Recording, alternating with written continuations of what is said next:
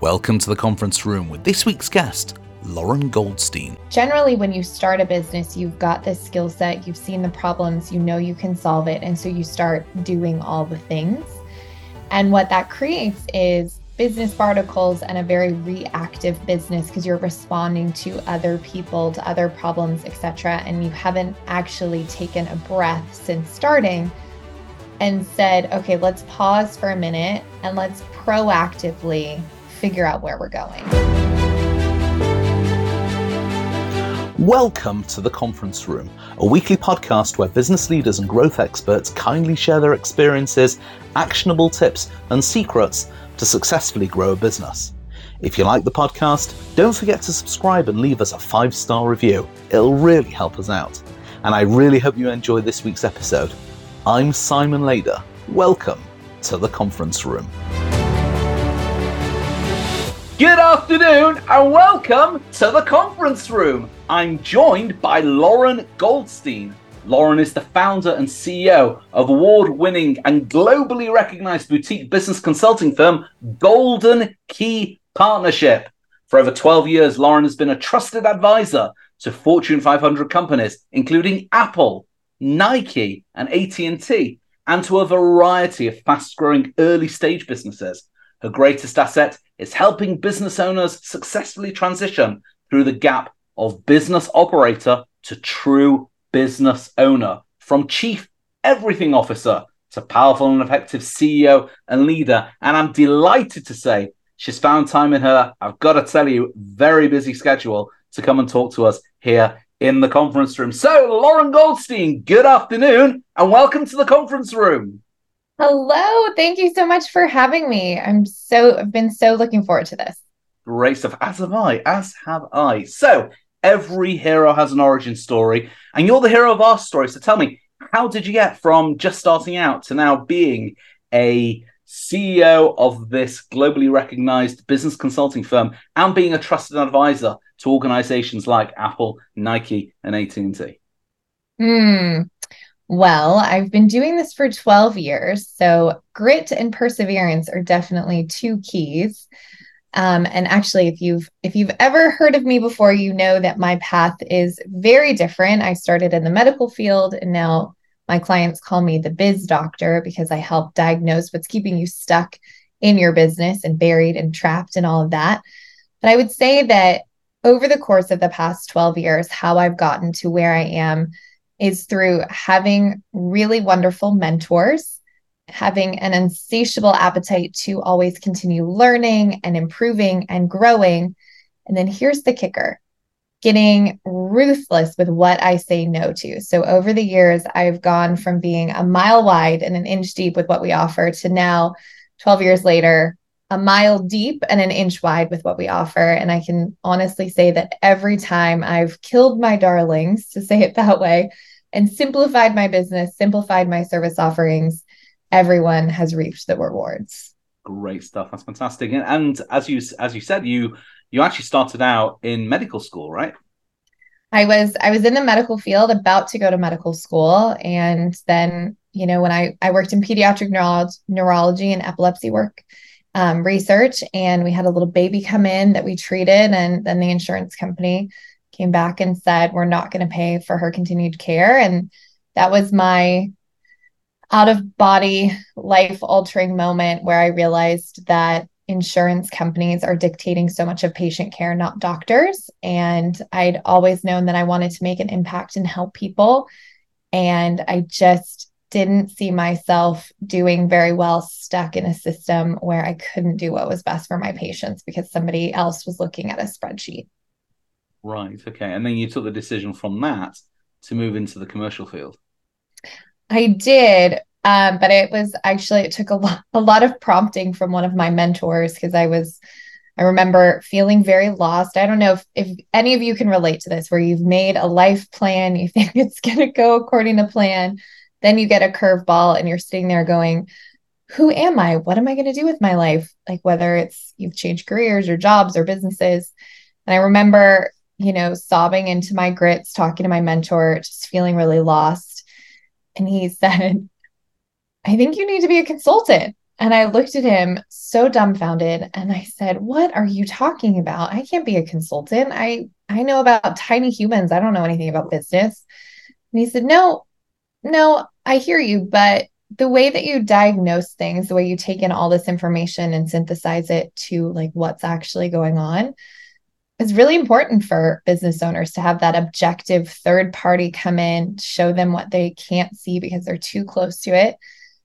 And he said, "I think you'll be really good at it. Give it a try." And, I was young enough and brave enough to give it a try. And here we are many years later. 12 years later, having picked all that incredible experience along the way.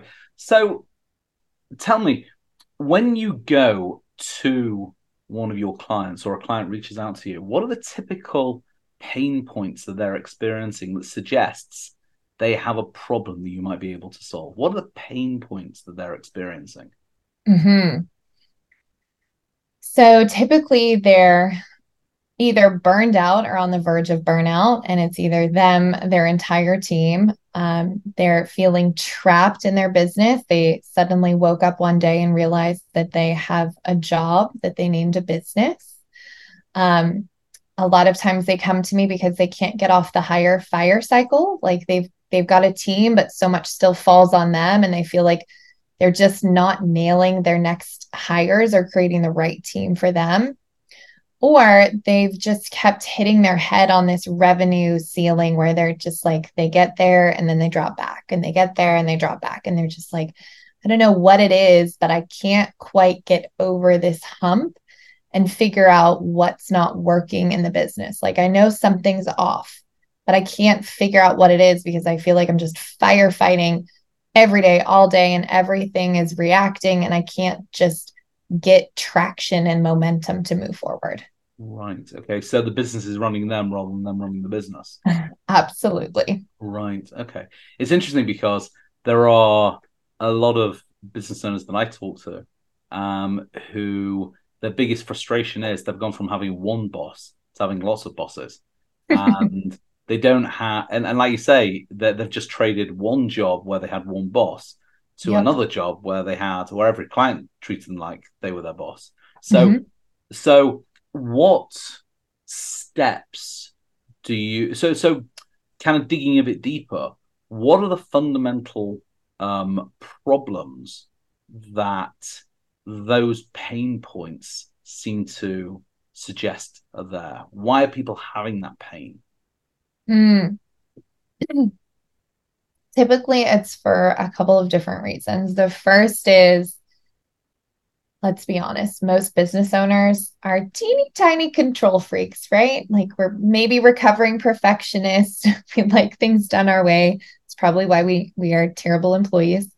And so there's a little bit of control issues that are happening where they're not willing to let go of control, or they give up control and then take something back because it wasn't done right, probably because they weren't actually clear about the definition of done, but that could be another podcast episode. And so letting go of control is definitely one of the reasons why they're having these symptoms. The other one is a little more tricky to treat, but generally, when you start a business, you've got this skill set, you've seen the problems, you know you can solve it. And so you start doing all the things. And what that creates is business particles and a very reactive business because you're responding to other people, to other problems, etc. And you haven't actually taken a breath since starting and said, okay, let's pause for a minute and let's proactively figure out where we're going. Let's figure out what our vision is, how I want this business to fit around my life instead of trying to fit my life around my business. Do I want a legacy business? Do I want a lifestyle business? What kind of business owner do I want to be? And then the third thing is really understanding that you are not your business. So there's a really interesting statistic that I think it's 80% of business owners have never thought about who they are outside of their business and what they're going to do after they exit. So everyone will exit their business at some point, whether they retire, whether they hand it off to their kids, whether somebody buys it, whether God forbid, they die or they're disabled, like everybody's going to exit. but we don't ever actually think about who we are outside of our business or what our business is providing us in our lifestyles. And so, not having that mindset shift about you are not your business is something that definitely keeps people stuck in that hamster wheel. No, for sure. It's actually, I mean, you make a very interesting point, and one that, funnily enough, the very first episode of this podcast, um, we were talking to Dr. Jonathan Bakhtari, who, funnily enough, echoing you, he is a doctor who went on to grow a very successful drug testing center, and he's got a number of other businesses that he's involved in. And one of the things that he talked about on that podcast was the importance of a business owner to eventually get to the business being able to operate successfully without them in it. You know, like he said that it takes, once you've made the decision, you put the steps in place, it'll probably take 2 years, but Mm-hmm. creating creating the infrastructure and the processes and systems so that the business isn't reliant on you, but actually you are totally superfluous. And frankly, it would operate better with you not showing up, because then you can go off and do something Mm-hmm. else, or then you can be more strategic and look at ways to improve, develop, fine tune the business. But Mm-hmm. if you're just in the weeds, I mean, it's a trite statement, but if you're in the business, you can't be working on the business. And so it's very interesting that you make a similar point, albeit coming from a slightly different perspective. Mm-hmm. Yeah. It's interesting because it's probably that fear of who am I if I'm not doing all of these things is probably the number one hurdle that I encounter when I work with my clients. Because, sometimes I come in as fractional COO, sometimes I'm business consultant or advisor. And my goal, my passion is really helping people have that true entrepreneurial freedom where they can work on the things that they love in the business and have a team that supports them and the leverage through systems and operation and have a life. And I will never forget, this is actually a very funny story to illustrate this point. I was fractional COO in a very, very successful business, almost 70 million, 170 employees. And we were having our quarterly planning. And something that I do with all of my clients is a scorecard because it's very important to have absolute clarity on your role in the business, what you're accountable to, problems it solves, how it fits in, all the things. And so we're filling out the CEO scorecard and we're all doing it together. We're all doing our scorecards together. And I can just I'm just seeing his body language get like more and more, like I can just see the stress. And then all of a sudden he just pops out of his seat and he goes up to the board and he's like staring at the scorecard, crossing his arms. And I looked at him and I said, what's happening right now? And he goes, there's only three things on my scorecard. Like, that's it. That's all I'm supposed to be doing. I'm not comfortable with this. Like, I should be doing more. Like, I don't think this is right. I think I need more things than these three things. And it was a perfect illustration of where he'd been leading this company very successfully for a very long time, but had all these multiple hats and business barnacles and expectations and accountabilities that he'd been running around like a chicken with his head cut off for so long that the calm was now more fearful or frightening than the chaos that he'd come from.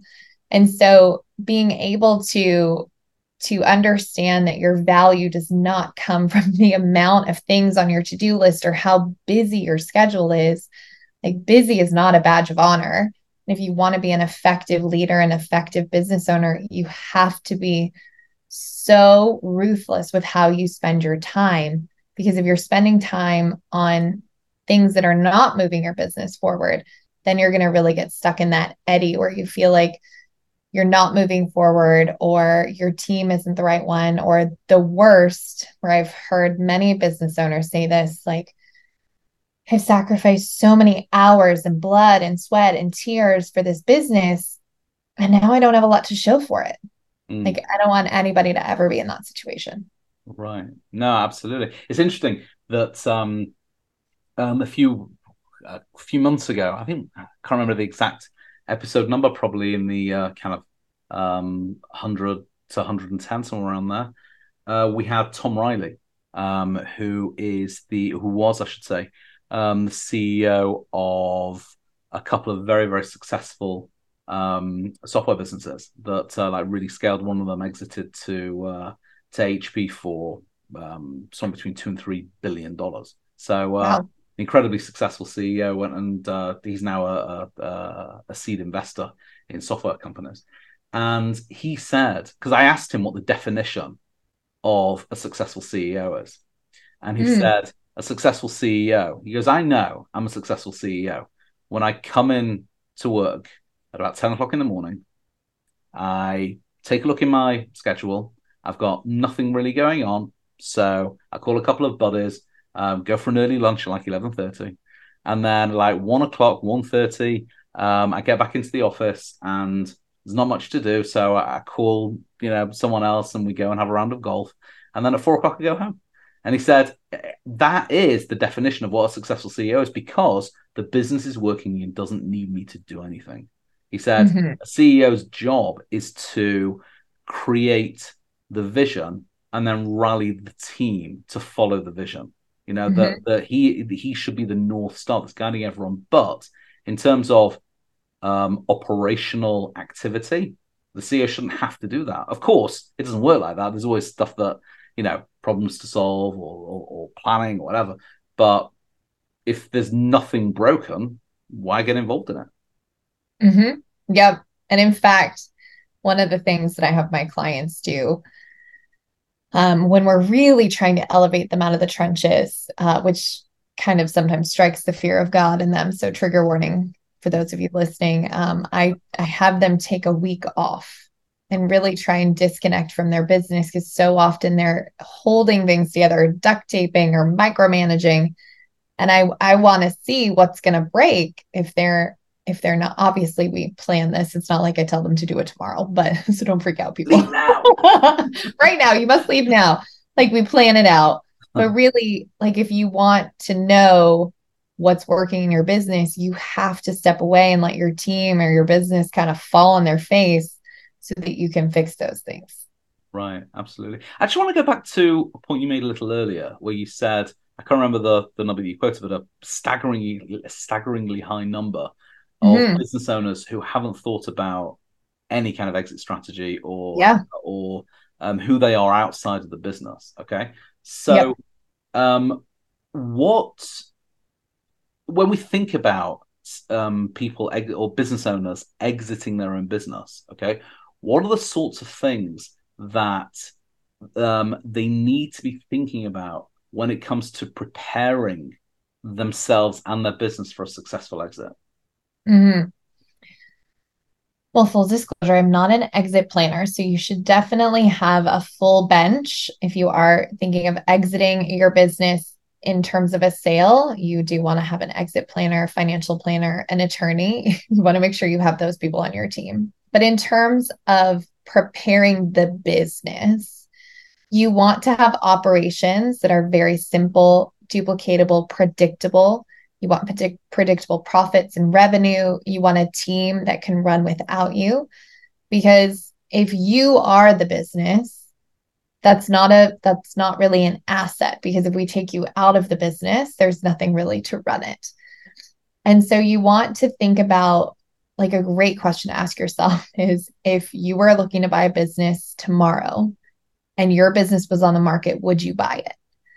And I'm not talking because you love it. I'm talking like, would it be a good investment? Because people are looking for investments that make an impact, that are a well oiled machine, that are pretty turnkey.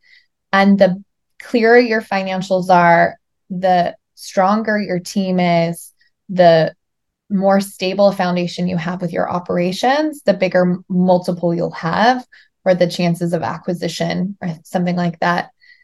And also keep in mind that exiting, like, a lot of times we think of it, where I don't know if I can think of a big acquisition right now, but let's say Facebook and Instagram. So Facebook bought Instagram. Like, that was a multi-billion dollar transaction, most small businesses in the low mid market, which is where I am, so 5 to 50 million, they're not going to be bought for billions of dollars.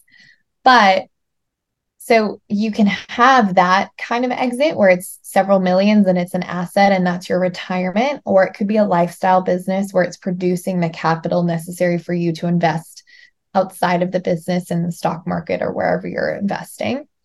Or it could be that you're leaving it to your children. Or it could be just that you love what you're doing. And when you retire and that's it.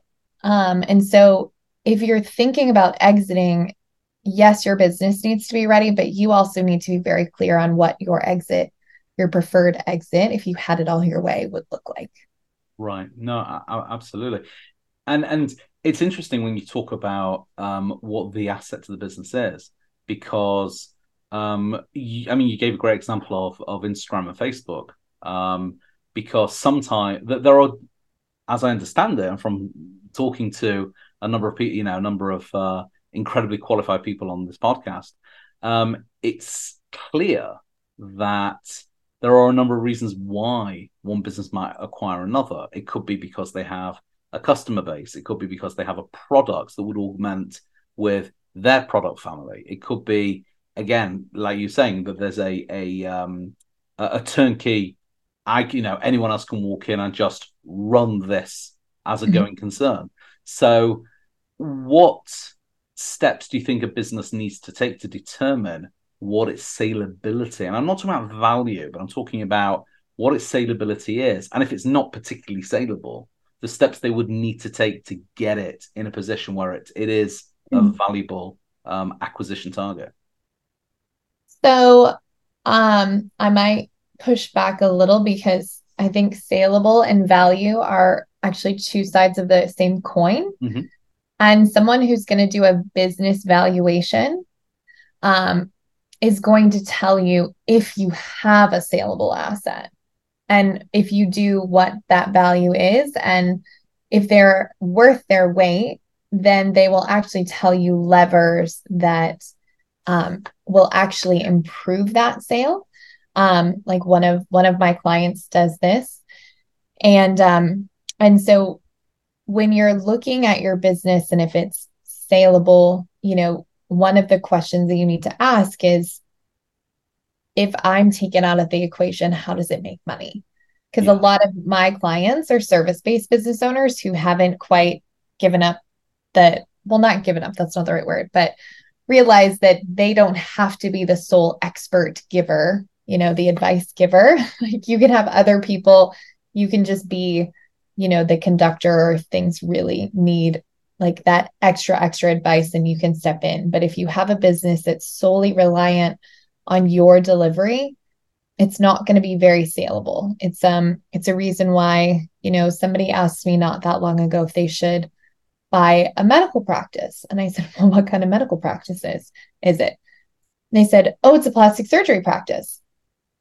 And I said, well, why are they selling? And he said, oh, the primary doctor is retiring. And I said, don't buy that, because the reason that plastic surgery practice is so successful is because people go to that surgeon. And so if the surgeon is leaving, sure, there's other partners, but you're going to lose a lot of revenue from not having that surgeon versus having a family practice, like a family medicine practice. It's very different. Anybody can do family medicine versus like highly specialized surgery. My orthodontist, exactly the same story. There Seriously, you go. a year ago, no, a year ago, when did he leave? Yeah, about a year ago, 9 months, no, a year ago, just over a year ago. My orthodontist moved to a different city, and Uh-huh. he was beloved by the There you community, go. beloved by his patients, and so on. Right? He Yep. left, and he sold the business to another perfectly nice guy, Yeah. but it wasn't Dr. Wasn't Moskowitz. the same. And I was Yep. like, sorry, I'm going to take my business across the street because, my loyalty wasn't to this particular um, company. It was to the guy that I was dealing with. Yep. So, Yep. unfortunately, and I think a lot of other people, because Dr. Moskowitz was just such an awesome orthodontist, people were like, yeah, see ya. And, Yep. and unfortunately, I think that the guy who bought it may have rued his decision. So, but yeah, I It's definitely take your point. yep. Yeah.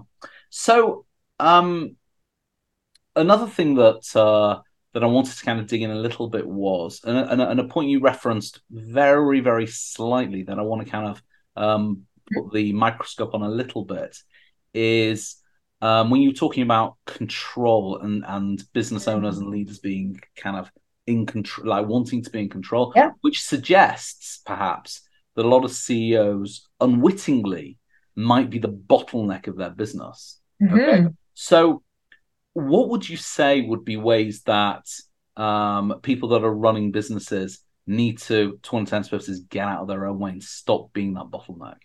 Mm. Oh, this is a juicy question. So the first is really what we do with our clients is we do an activity audit to really figure out what's happening with your time. And then there's something that I do with my clients when I start to see them bottlenecking is I'm asking why. Like why does this need to go through you? Like what's the reason? And most often it comes down to two feelings.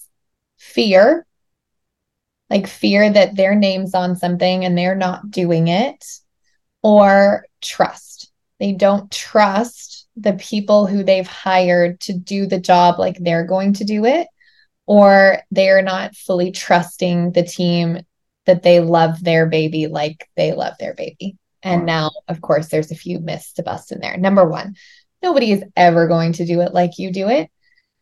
But that's the great news because unless you are an expert at 100 things, which I have never met a single person that is, you want somebody that's going to do it differently and better than you. Like to have the best business you can that runs without you, finding people that are complementary to you, where their strengths are your weaknesses, is going to be pivotal. The second part is most people want to do the right thing and succeed at their job. I mean, you've got some bad actors, but it's very few. And so trusting your team that they're going to do their absolute best and that if something gets messed up, it's not an emergency life changing thing that you might think it's going to be. In fact, one of the hardest things that I had to learn as a business owner is to let my employees make mistakes. Because if you spend this whole time just kind of bubble wrapping them, then when you do want to take a vacation, they have no idea what to do because you have unknowingly enabled your entire team to come to you for solutions because you broke the third cardinal rule of being a CEO, which is you are creating other leaders. Like, yes, you are the visionary. Yes, you are creating that high level strategy, but your other job as a business owner is to create other leaders. And by not asking them how they would solve problems or trusting your team to solve problems without you, you're creating this cycle of codependency that's just going to keep you bottlenecked and stuck in the business and also keep your team from really being high performing. Absolutely, and something that we've definitely found at Salisi, my headhunting firm, is that in the early days when I was just, I mean, I was one of the founders of the company, Mm-hmm. and my role at the outset was to lead the business development team. Okay, because that was really what Mm-hmm. my background was, and my co-founder was the one that was kind of responsible for the kind of resourcing and recruiting team. So the challenge that I had at the outset was because I had a very particular way of doing business development, and I was training, and I think I was a good trainer and an okay manager. I was a poor leader, like that step up from that. And what it created was a culture of if anyone wasn't sure what to do, they would come to me with a problem. Okay. Mm-hmm. And then I sat down with my mentor. And this I'm going back to, I don't know, 2008, nine, maybe this was. And I was like, how can you help me tackle this? And what he said was never allow people to come to you with problems. Only allow Mm-hmm. them to come to you with proposed solutions. Yeah. You know, And just that one piece of guidance completely changed the mindset, both of myself and also of the people. So, and he also said that the imperative of anyone that works for you is to take work off your plate, not to give you work. All right. I remember, well, there was one time I hired a junior, like an administrative assistant. All right. Yeah. And she just kept coming into my office and going, "I've got nothing to do. Give me something to do." And I found myself looking for things for her to do, right? Yeah. Which was giving me more work. And it was like, this isn't right. This shouldn't be how it works.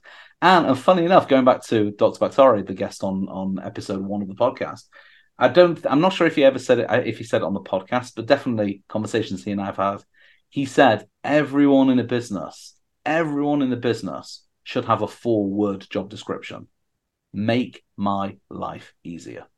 Mm. Okay, so everyone that works in whether it's Sleazy or for the conference room or the other organizations I work with, they all have a 4-word job description. Make Simon's life easier. That's all. That's their job description. Simple as that. Yeah. When people Yeah. ask, "Yeah, I need to see a job spec." Okay, if you got a pen, we can write it down. And That's so and that's how. I mean, it may be a bit of an overly simplified way of dealing with this, but that's certainly the way that we found we've helped me no longer be, that kind of bottleneck and getting in the way of other people being successful. Yeah, I love that. There's two things I want to dig in really quickly too. The first is it sounds like you inadvertently made one of the mistakes I see a lot of business owners make, which is hiring a worker bee when you needed a player.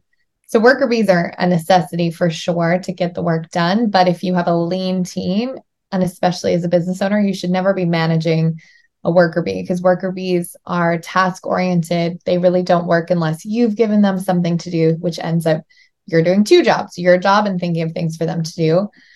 And they also are an expense. Whereas players, they come with a plan, they're very project based, they come to you with solutions, and they also create profitability because they create time and revenue for you. So that's a very important distinction. And then the other thing that you reminded me of is with my team and my clients, and actually the company that I mentioned before with the CEO that had a panic attack. One of the biggest problems that I had is that the CEO had enabled everybody to come to him with a problem. And so we initiated what I call the rule of 3, which is you can come to senior leadership if you've done one of 3 things. You have Googled it, you have checked the internal resources and knowledge base, or you've asked a teammate. If any of those have come up dry, then you can come to senior leadership with your question, but you also will get the question back to you of what would you suggest we do? Because I'm not going to sit here and solve the problem for you because that just continues to perpetuate the cycle of we can't make a decision without talking to Lauren or whoever's in that CEO seat. Yeah, no, I love that. I just want to come back just on the worker bee versus the player, okay? Mm-hmm. Because I think that's just thinking back, I think you've got it spot on, right? But how does one distinguish between the two? And maybe to play it even further downfield, how does one know or identify that it's a worker bee rather than a player when they are hiring or interviewing them? One of my favorite questions to ask is, and this will very quickly tell you who you are looking at on the other side of the table or the other side of the Zoom, but you give them a goal. So let's say, I don't know if I can think of one off the top of my head. Let's say you want to improve customer retention by 50%. So you would say, we have this goal of improving customer retention 50% over the next 6 months. What would your plan be to do that? Now, if you're talking to a player, what they will generally say is, well, I'd first come in and see what we're doing now. And then based on my experience with XYZ, we implemented this and I think this could be a good idea.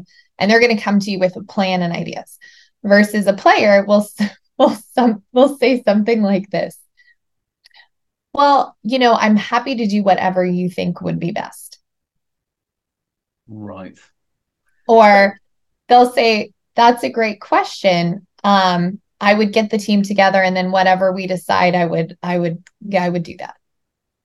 Right. So to sum it up, really, kind of the difference between someone that's proactive and creative and thinking things through, rather than someone that's just reactive and waiting to be fed what to do. Exactly. And I get this question a lot because I unfortunately come into companies where there are team members that got you to that certain level, but they may not get you to the next level. In most cases, they don't. And so the business owners, having a hard time letting somebody go, they're like, well, do you think we can make this worker be a player? I think I've seen this happen successfully one time. Normally worker bees, that's just their personality. And they'll be just someone who does the work and does a great job, but doesn't really have that big picture thinking. And so it's very important to know who you need up front. And it's why the scorecard is such a huge piece of the work that I do with my clients, because when you're proactive and you have absolute clarity on who you need, including the traits that they have, which is part of the scorecard, then you're going to increase the likelihood that you actually have the right hire in the seat to do the job that you need. So you can either use it to proactively hire someone new or use it to tune up your team and give them the clarity you need to help them be as successful as possible and really move the business forward. Right. No, that's awesome. That's really awesome. And there've been a few times over the course of the conversation you used the word scaling, and a couple of times you Mhm. used the word growth. Okay, are they synonyms in your world, Mhm. or do they mean something different? Not in my world. In my world, they are very different. So, growth is generally where you are still figuring things out, you're adding revenue, but you're still getting that proven process, product, adding team members, and the way you know you're in growth is because your revenue and your bottom line, your expenses are very are very close. It's kind of a finish every month. And so a lot of times entrepreneurs will say, God, I just can't get ahead. And it's because you're in that growth stage where you need more technology or systems or areas to fulfill on what you're selling. Versus scaling is where you have that proven product process, you've got the team, like it's starting to become that well-oiled machine, which means that you now have this place where your expenses pretty much are staying very similar, but your revenue is increasing, which means your profit margin is starting to grow. And to me, that's when you're scaling. You're doing more with the same amount of resources. Or if you do add resources, it's much more strategic. You have a lot more thought process with step costs versus, in those first early stage years, you're just doing all you can to market, to do sales, to add to your team. And yes, it should be strategic, but it's a lot more of the profit margins are very little until you really hit that stride. Okay, great stuff. So you've seen an awful lot of best practice, an awful lot of mistakes. When you talk about companies becoming more efficient and CEOs not being the chief everything officer, but if we could distill it down, okay, what would your Mhm. top three tips be for somebody to be successful in this very broad area? Oh, that is a very good question. Thank you. Fully. To distill it all down into three steps, I would first say my my best piece of advice is to take a step back and really get clear on what kind of business you're building. Is it a legacy business? Is it a lifestyle business? And then to that point, what kind of business owner are you? Are you a business owner? Are you a business operator? Are you a business leader? Because each of those look different. But once you understand the kind of business you're trying to build and create and what kind of business owner you want to be, that's going to help set you up for success. Because the thing that I hate to see is you've done all of this and then you wake up one day and you realize your ladder was on the wrong wall. Mm. So that would be first, is to take a step back and get clear on really where you're going. The second is to be ruthless with what you say no to. And the way that you start doing that is by not to be inflammatory, but by delegating everything. Like really, truly, what can you get off your plate to delegate to someone else who can either do it better, more efficiently, or at least it's not you. So figuring out what your hourly rate is, even if you're not hourly, and figuring out a way to delegate everything that is not high level, deep CEO work is going to really help. And then I would say the third part is really understanding that you are not your business and asking for support from your team. So I had a call actually with a client yesterday. This is a really great example. So she's got a team, and you would be surprised how often business owners think they have shared vision and direction and goals with their team, but they really haven't. And so she had a particular business challenge that we were talking about. And I said, okay, I want you to go to the team and tell them that this is the business challenge we're having and see what they say. And like ask them how you're going to solve it together. Because I think so often we think we have to solve all of these things together or on our own, but we can actually solve them more effectively together. So she went to her team and said, this is the problem we're having. What do you think the solutions are? And she came back. She's like, you wouldn't believe how many ideas they had. And they were actually really great ideas. And so I think there's a certain level of humility that you have to have as a business owner that yes, we are the experts. Yes, we've put in the blood, sweat, and tears, but we have put really smart people around us for a reason, whether it's a mentor, whether it's your team. And so relying on them to solve the problems with you will help you go much farther, much faster. Right. Absolutely. That's fantastic. Yeah, I remember, I can't remember who it was now, but a previous guest said that a leader should look at every single task and decide, am I the best person to do it? And almost always the answer is going to be no. And then either automate it, delegate it, or outsource it. Yep. Do, delegate, defer, delete. Yes. Wow. I like that. I'm going to write that down. Okay. Great stuff. Okay. So, Lauren, what's next for you and for your business? Well, what is next for me is I've really been exploring what it would be like to create a place for entrepreneurs to go and connect and have fun. So I don't want to give too much away, but something that's been on my heart for many years is the mental health of entrepreneurs and how we don't have a lot of places to go to be around other entrepreneurs when the stuff hits the fan and like get out of it. And so I'm exploring how to bring more fun and connection to entrepreneurs so we can support each other because it's lonely at the top, and unless you've got good networks and good friends and mentors, sometimes it can feel really lonely and isolating when you're having to deal with all these big issues. As for Golden Key Partnership, we're going to keep doing what we're doing and helping business owners get out from underneath their business and have that true entrepreneurial freedom so they can have a bigger impact and have more fun. So fun seems to be the theme. Right, that sounds fantastic. And if people wanted to learn more about you or Golden Key Partnership, what's the best way for them to do that? So probably the best way to get to know me a little bit better is, since I'm already in your ears, head on over to the Biz Doctor podcast. I'm over there twice a month with a new episode. And if you want to grab our scorecard, which I've mentioned a couple times, it's over at goldenkeypartnership.com. I'm also on Instagram at It's Lauren Goldstein or LinkedIn.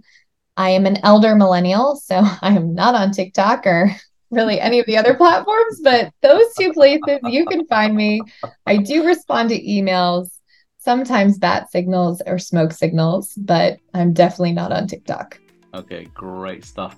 Well, Lauren, this has been an absolute joy. I mean, I've learned so much chatting to you, and just understanding about there are things that you were talking about that I think resonate with me, and not just historically but presently as well. So there may be a couple of things that I'll need to kind of dust off and think through to improve my business, and I'm sure people listening to this will feel the same way. So this has been a hugely valuable exercise, and I'm really, really grateful for you coming in. So Lauren Goldstein, thank you so much for coming in and talking to us here in the conference room.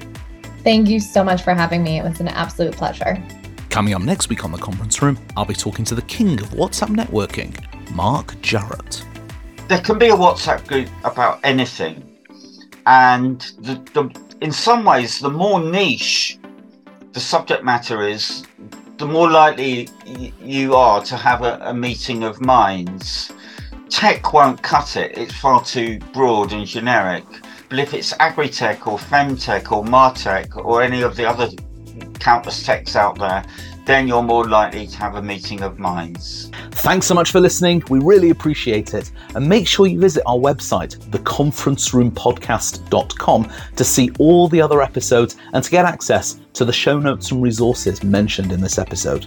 If you enjoyed the episode, please share it with your network, or better still, go on to Apple Podcasts or Spotify or any other podcast platform and leave us a 5-star review. It'll only take you a moment, but it'll mean the world to us. And please don't hesitate to tell us which topics you'd like us to cover in future episodes. To get in touch, drop us a line in the comments section or send us a message on social media. Just search for The Conference Room Podcast or me, Simon Lader, on Facebook, LinkedIn, Instagram, or TikTok. I'm always open to a conversation. And don't forget to hit that subscribe button so you'll be alerted when a new episode goes live every week.